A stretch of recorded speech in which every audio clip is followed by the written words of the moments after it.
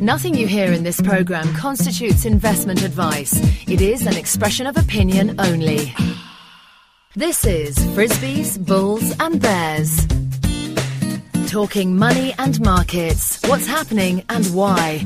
We talk to the experts, the traders, the investors and the companies they're investing in. You're listening to Frisbees, Bulls and Bears with Dominic Frisby.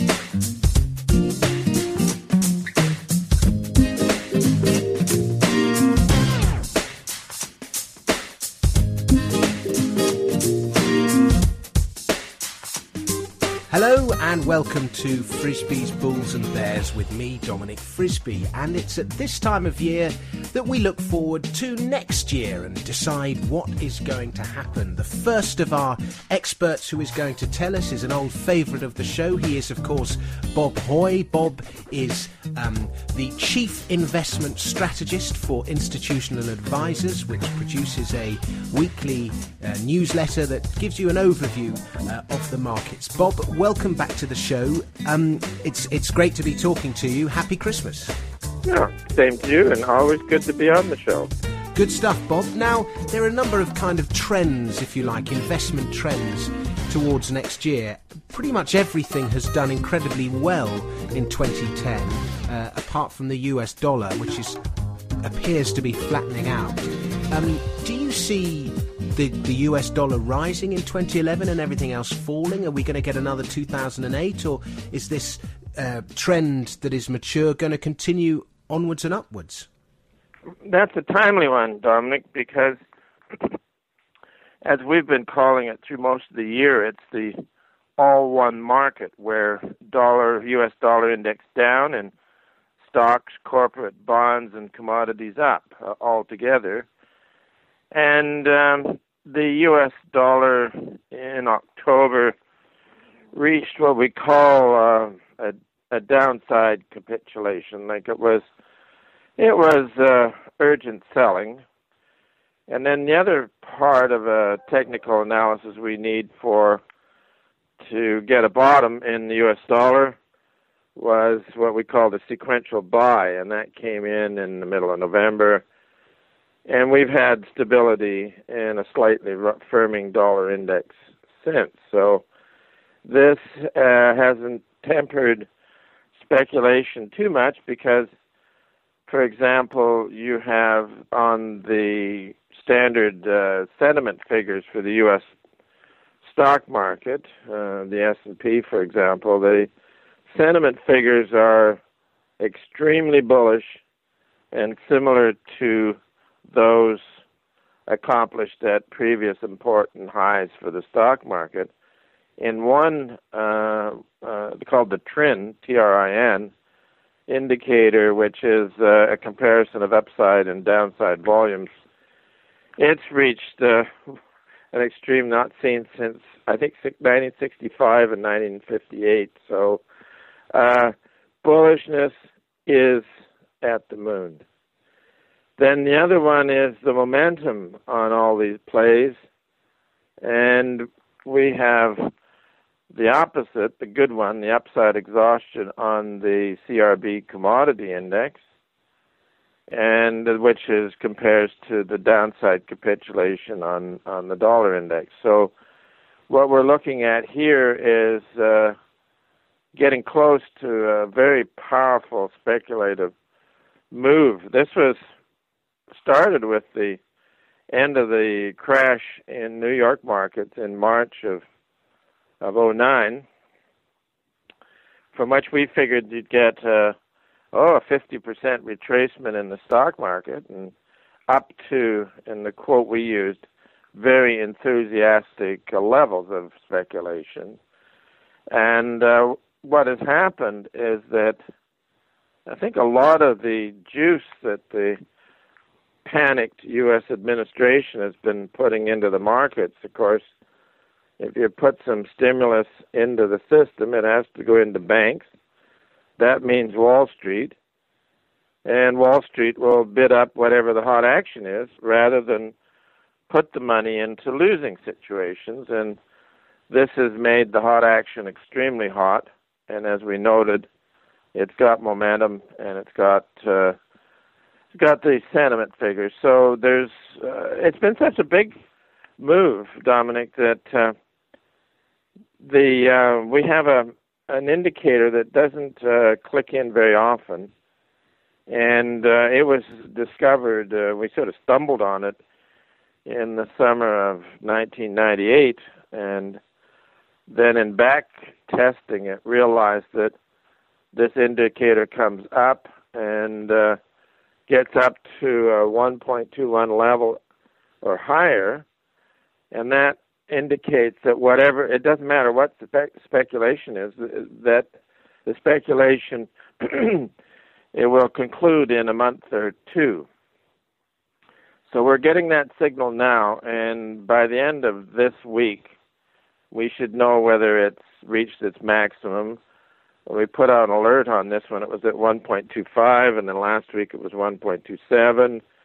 And, for example, 131 was the high with the 1987 blowout in the stock market. So what we're reading, Dominic, is that this is speculative indicator. We call it the momentum peak forecaster because it comes in before the speculative move concludes. So, like, for example, today we're seeing further extension up in many of the grain commodities and cotton and also in copper. So the market's rolling. So we should have a better idea next to the end of this week that the index has completed its signal, and then you would count 1 to 2 months after for the top in this. So this is what our outlook then gets to for 2011, is somewhere in the first part of the year, this terrific speculation runs its course, and you're followed by fairly substantial correction and liquidation of unsupportable positions. So it's going to be interesting. How are you positioning yourself now? I mean, I think I kind of think the same thing. This is gone too far, so to speak, and what goes too far has to come back. But I've been saying it's gone too far for quite a long time. Well, I'm enjoying it going too far. Don't get me wrong, but you know, at some stage it has to come back. Like you say, it's a timing issue. Yeah, I have a lot of exposure in junior golds because it's been outstanding, and so from time to time I thought, well, I should sort of hedge that a bit by selling, the GDX. That's the junior gold stock. But then each time I get stopped out. But on the other side, my main positions have been acting well. So I'm content to stay well exposed there. And then as our big move concludes, somewhere in the next month or so, then with using perhaps more short-term indicators, then start to hedge the long position in junior golds with some shorts elsewhere. So. Is January, according to your seasonal studies, is that usually a good time to be long things? Well, we've got two things going here, Dominic. One is that there's always a move in the small cap stocks relative to the big caps, where from about December, around December 17th, you then have that outperformance of the small caps, and that generally helps. It shows a positive thing. So, and that usually ends maybe around the 5th or the 7th of January. So you've got the positive influence from that.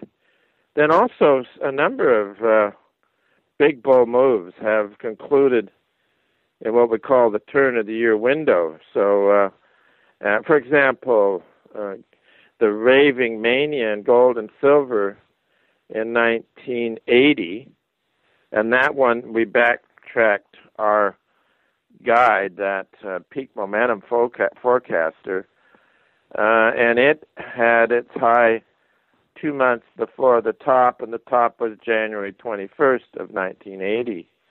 And then, of course, you had a long disaster in metals after that. But on this one, on the indicator, I think it's generally working on all of the speculative items out there. And we still consider that we're in a post-bubble contraction. That topped out in the stock market in October '07, and crashed in '08, and this is sort of the biggest big financial party in the market since 1929. Or anyone's back like that. 1873 was another magnificent bubble, and with the first one being the South Sea bubble in 1720. And these things are all quite methodical in ramping up the speculation, going through the transition to the contraction. So we've had the first crash, which was '08. We've had the first rebound, which has turned out, as the NBER points out, that the economy stopped its recession in June 2009. So we're thinking that maybe this is the first bull move for stocks, and the first business recovery in your post-bubble contraction world. And so as I said, the speculation is so thick you can cut it with a knife. So as this fails in the first quarter sometime, then we would see that the post-bubble contraction is resuming. You have, on the fixed income side, this has also gone through a series of disasters. First of all, with the subprime mortgage bonds. Then in '08, it was the corporate bond market that got trashed. And then the one after that has, of course, been sovereign debt with Ireland and Greece, Spain, these sort of things. Policymakers are getting a bit unrealistic here.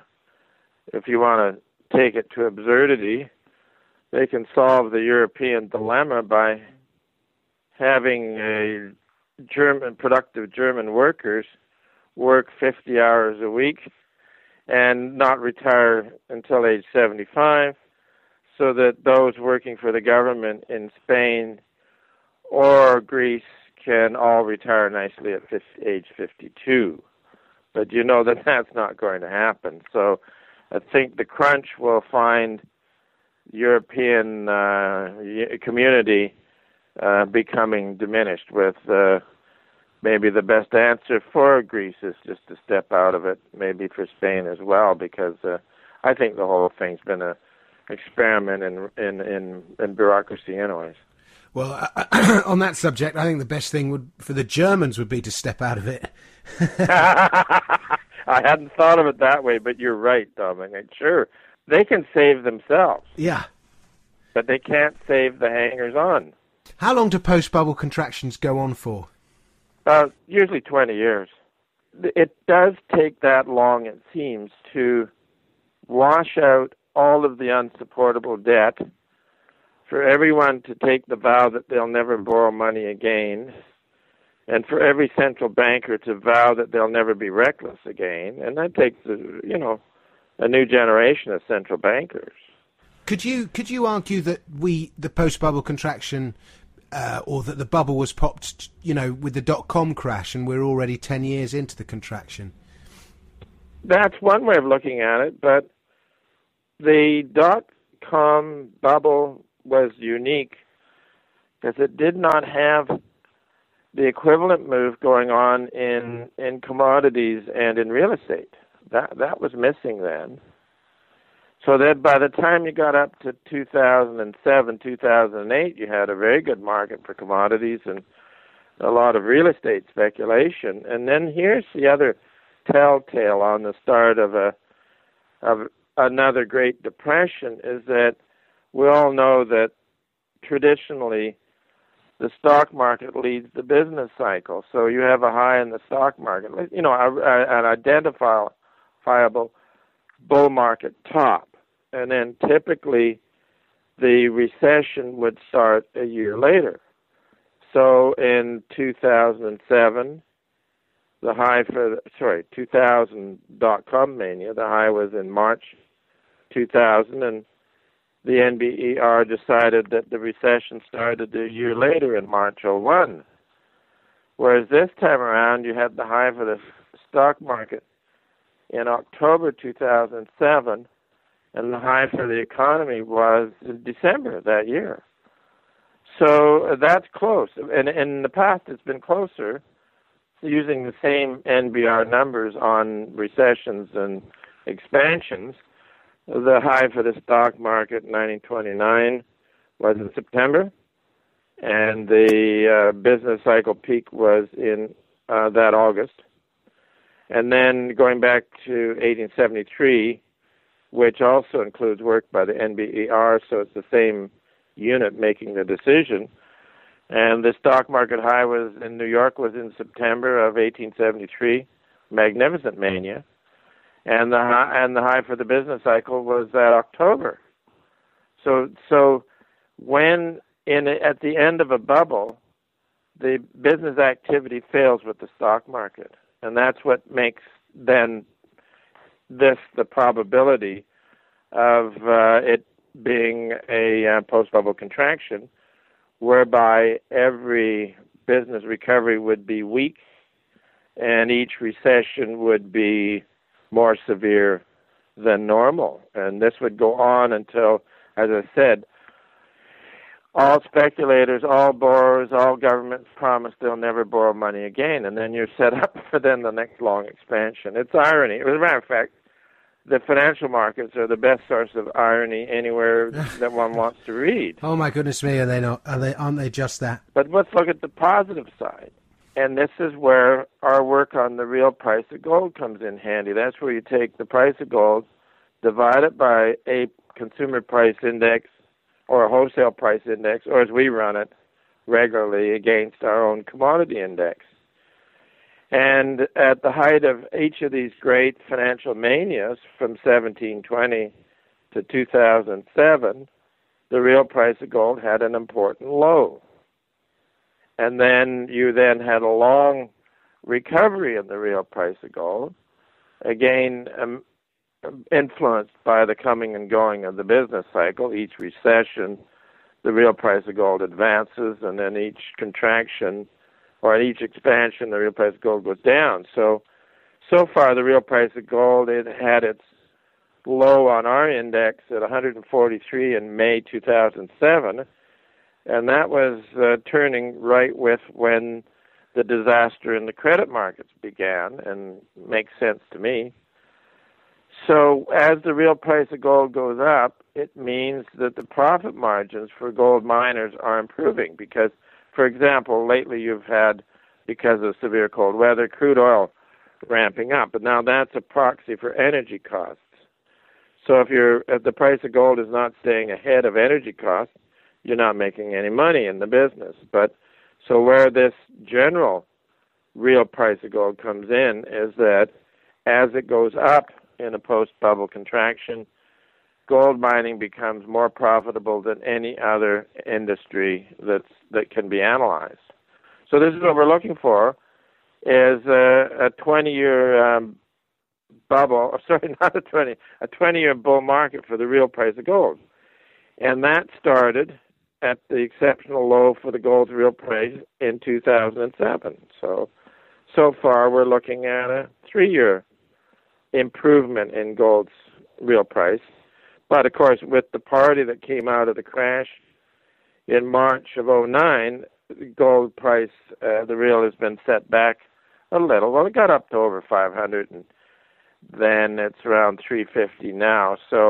But the cumulative effect on the real price has been very positive for senior gold mining stocks as well as the juniors.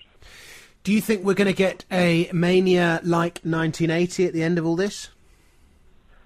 Yeah, it would be. I think a series of manias, but historically, there is an interesting events have been the huge gold rushes, and they were traditionally placer or alluvial gold. So you had the California gold rush in 1849, also in Australia, and that happened to be the end of that Great Depression, where you had a long rise in the real price, and you had a long trend of unemployment. So you had a lot of unemployed guys going out looking for gold, and then they'd find it.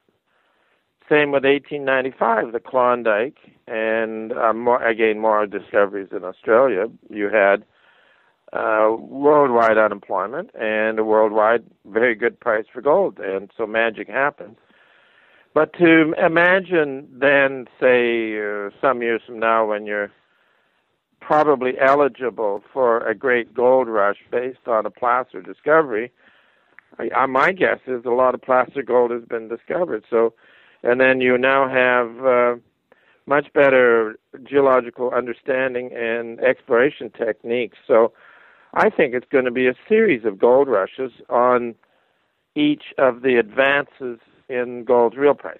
So now, whereby for next year, we would be looking for a firmer dollar, but by the end of the year, quite likely the real price will be higher than it is now, and making the industry that much more profitable. So, and again, you got also the problem, Dominic, is that the senior gold stock prices will go up and down with the senior stock exchange indexes, either London or New York. So one has to be a trader rather than a long-term investor.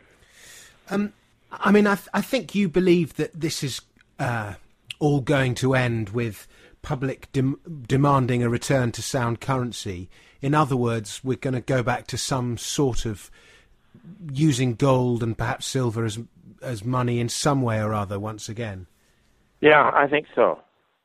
The public, for example, in the United States, this Tea Party movement is intended to restore government to the hands of the electorate, the public, and diminish the influence of certain interests and experts and all that sort of stuff. And, of course, it was emulated on the Boston Tea Party in 1775, preliminary to the American Revolution, against an authoritarian government in London.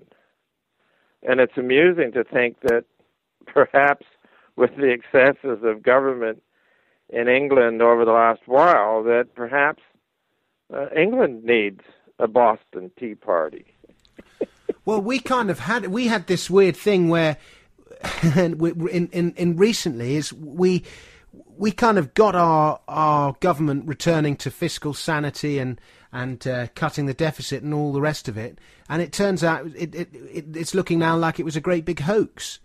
They're not delivering any of the... we had our worst ever numbers come out ever about government debt and deficits.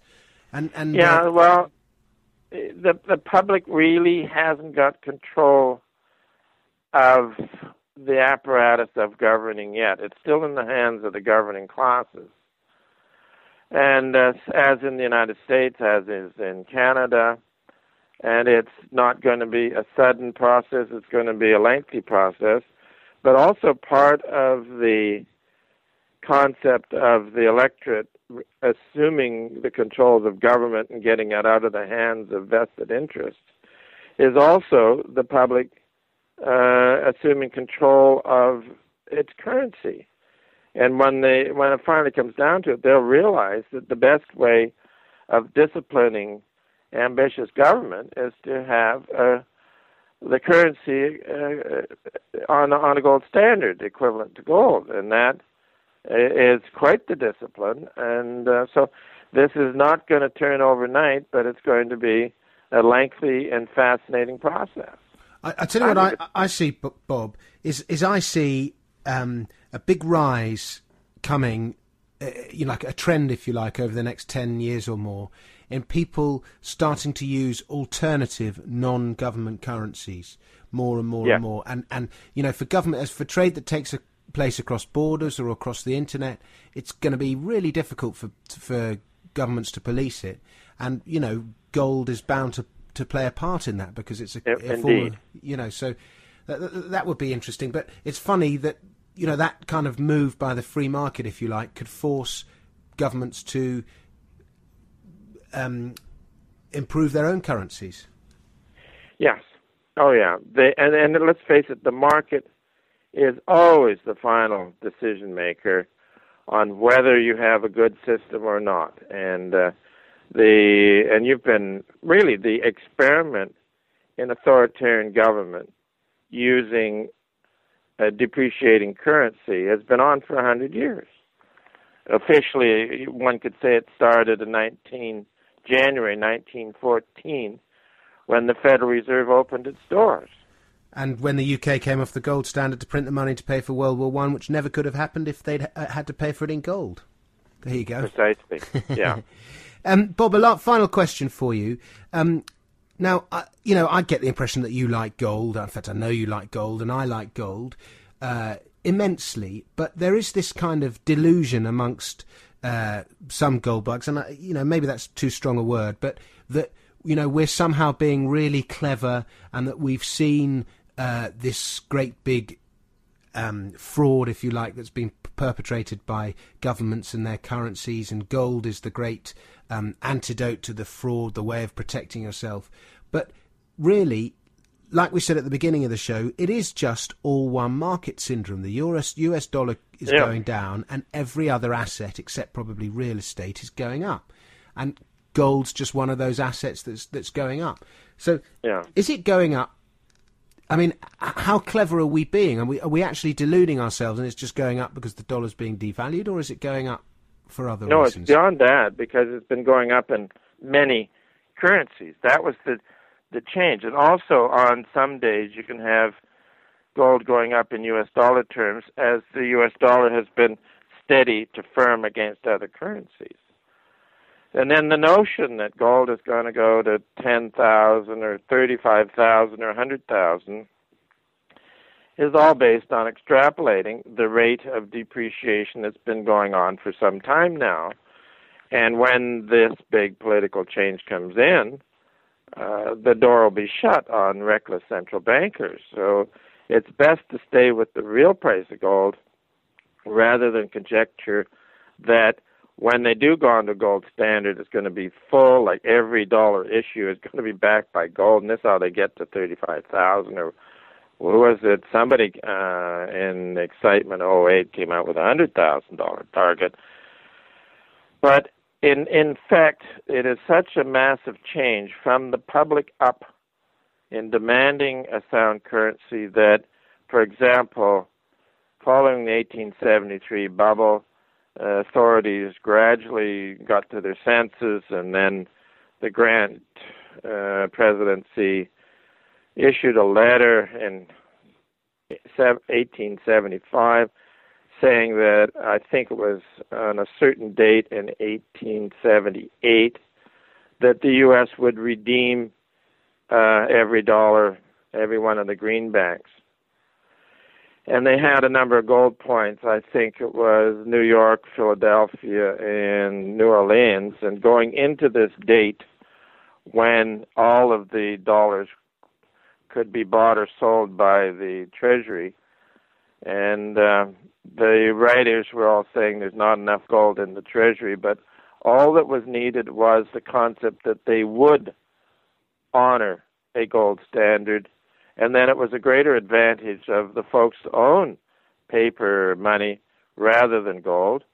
So in the first few days of the new system, they took in more gold, and they were figuring there wouldn't be enough gold. So it's a belief that, first of all, that the Treasury will stand by its obligation, and you don't have to have a dollar in gold for every dollar that's floating around in the system.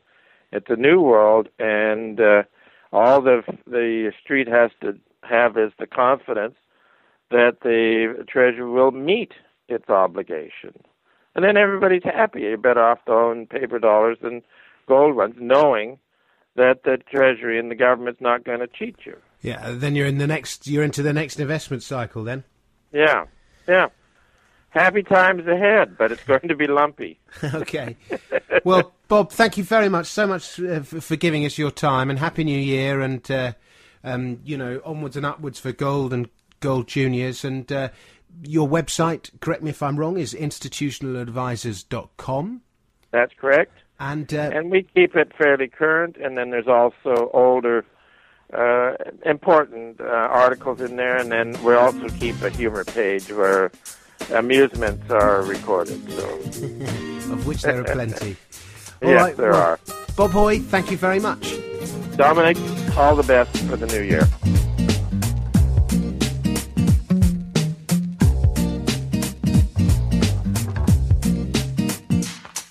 Frisbee's Bulls and Bears is presented and produced by Dominic Frisbee. To discuss the markets and have your say, why not visit our forum at globaledgeinvestors.com. That's globaledgeinvestors.com. To join our mailing list so you can be updated as soon as a new show is posted, please email info@dominicfrisbee.net or simply subscribe through iTunes.